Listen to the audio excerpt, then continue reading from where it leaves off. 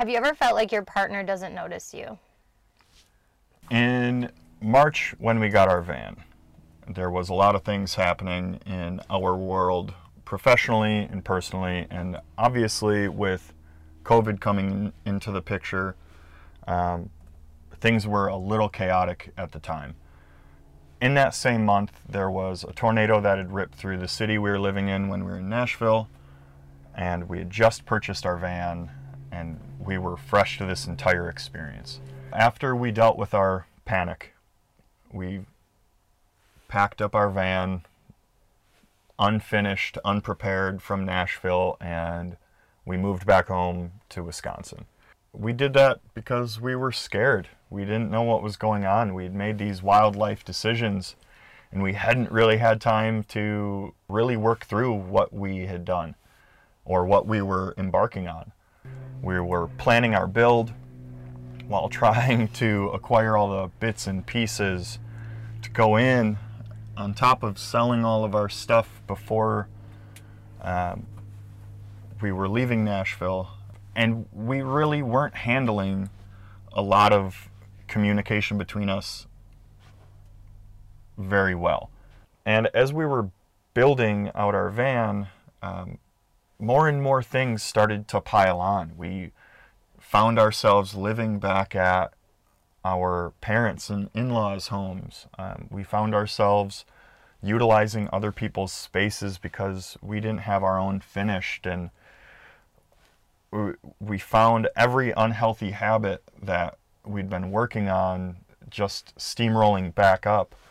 And there was one particular moment where we had a really ugly fight. It was about something simple. It was a cabinet door or a paint color or something just not moving. I mean innocuous. And it created an argument where we were yelling red-faced in front of our in-laws in a driveway in the town we grew up in. And it was embarrassing, and it hurt, and it didn't feel good, and we pushed through because of pride. We didn't give up because of pride, and people got to witness a out loud argument between two really stubborn people. And at the end of all that stubbornness, Shauna had made a comment that really rocked me, and it really changed me. And she had told me she just did not feel noticed, or that I did not notice her enough. And the reason it hit me so hard is because it was the exact thing I was needing from her. Now that we've heard the story, let's look at the process. So, step one, what was that? For me, that was definitely frustration.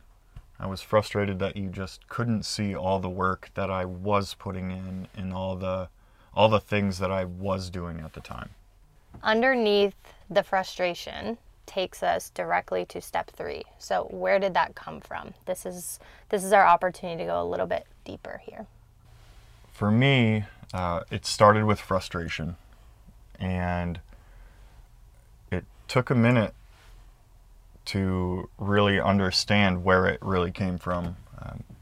I didn't understand why we were even arguing half the time, or that I could be wrong, because I just saw all of my work.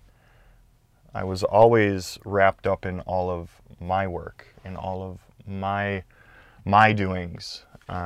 So when we were having arguments and conversations, it was this mine and you at the time, and it was this weird separation.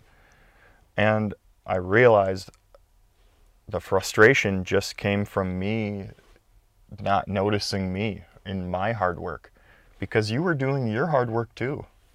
You were wrapped up in all of that same stuff that I was, just in a different capacity, and I couldn't see you either. Let's look at step 3B, which is, and is this yours? Step 3B, is it yours? It is for sure mine. My frustration turned into lack of self-confidence really fast. And I think that self-confidence came from not feeling noticed for years, potentially. I know I didn't notice myself until we had this blow up, so I can only imagine it's been that long.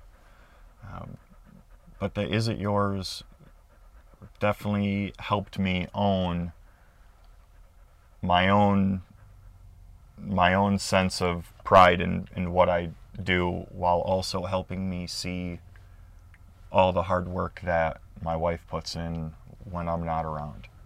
For the last step, application and course correction, what has that looked like for you? For me, the application and the course correction is as simple as just noticing myself on a day-to-day, as well as making sure I notice you as much as possible. If I want to be noticed by you, I feel it's only fair that I notice you as much. And it's really kind of worked out in a wonderful way so far. So I'm going to lean into that and try to keep that going. Now that we've been able to share and hear in Corey's story and allow the process to work through an everyday experience, I really want you guys to take this into your everyday life. Start noticing what you notice. Ask yourself to become aware of what's coming up when that's happening. So for Corey, he wasn't feeling noticed or seen by me, and at the same time, I was experiencing that same emotion. And so really, we had to be able to look at ourselves first in order to be able to provide that for our partners. So when you have some quiet time, I would love to challenge you to sit with this a little bit. Start noticing what you notice, and then also take a second to journal about what it feels like to not feel noticed in your life. And in what ways can you start to notice yourself in everyday life? Because it starts with you. Hey y'all, thanks for watching, and as always, like, comment, share, and we drop new material every Monday, Wednesday, and Friday. If you're interested in our current projects or any of our future projects, please support our work at www.patreon.com/usversathat.